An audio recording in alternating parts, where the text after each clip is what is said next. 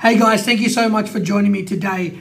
And what I wanted to make this video about is how to think about content. And I was having a conversation with a client and we're talking about, what does it actually mean to produce great content for his particular brand.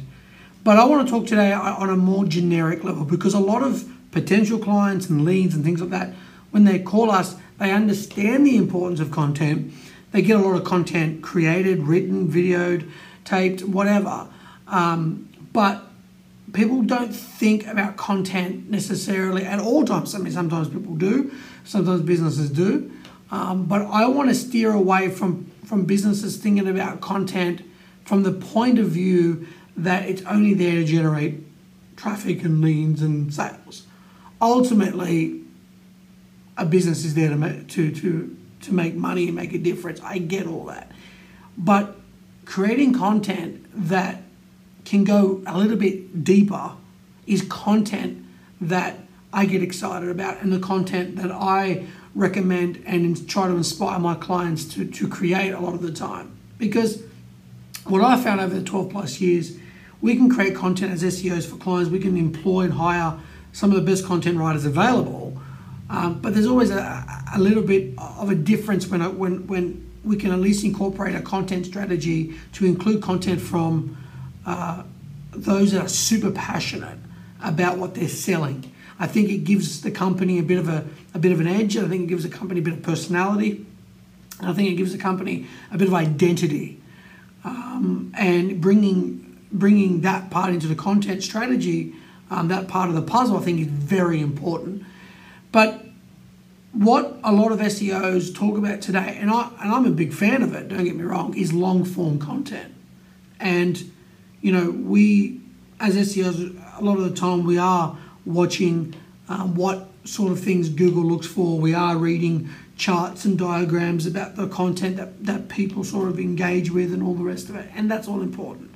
Long form content, it's has data behind it.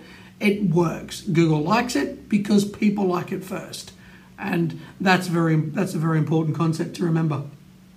But creating content that inspires, creating content that challenges, creating content that leaves the hairs going up on your spine, right? Like content like going up on your arms and things like that, like the hair on your arms. I think that's really powerful. And I think content that leaves an impression, content that you read and you think about it the next day, I think that's the body of work that I try to inspire into my clients to start thinking about content in terms of a new light as such, rather than just crunching out words, right? Thinking about it not just in terms of content width, but content depth. How far, how deep we're going into a particular topic or subject. And that doesn't necessarily mean deep, doesn't necessarily always mean with facts and figures and research. I mean, it often can, but there's another way of looking at it, another way of interpreting content depth. And I believe in content width. I promote and recommend to clients to improve and extend articles and how they're written and formats and things like that. We can show clients from a recent BuzzSumo study of 1 million web pages that lists outperforms quizzes and infographics and things like that. We can show clients this data. It's important. But I try to inspire clients to create also content depth, content that challenges.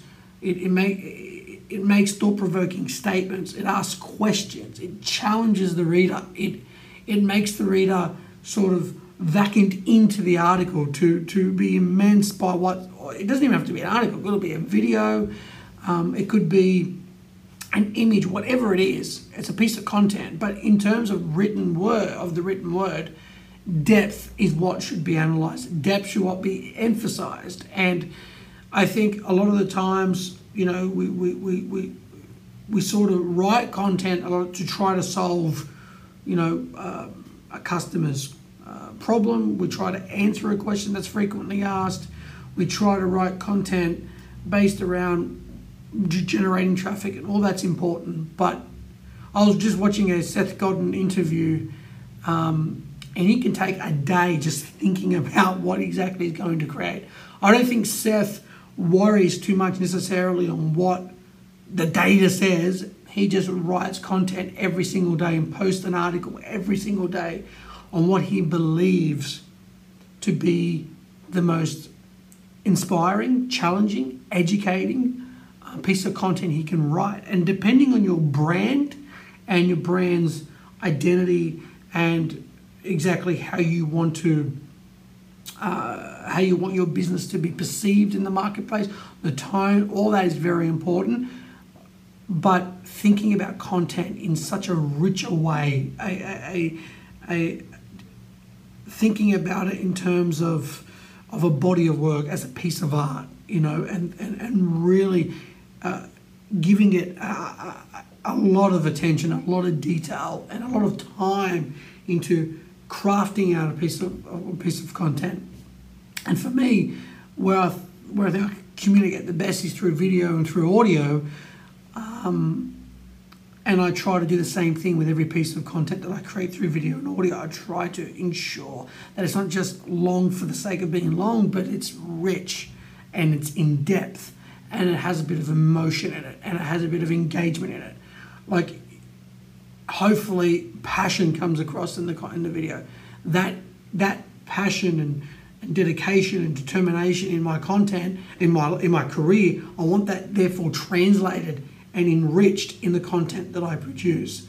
So it goes deep. So guys, just thinking about that, I wanted to share those thoughts with you, and I wanted to hopefully get you to start creating content in a way that is going to be, you got to think about it in a deeper, not just X amount of words or X amount of minutes we have to create or whatever, but thinking about the next layer, thinking about content in terms of layers.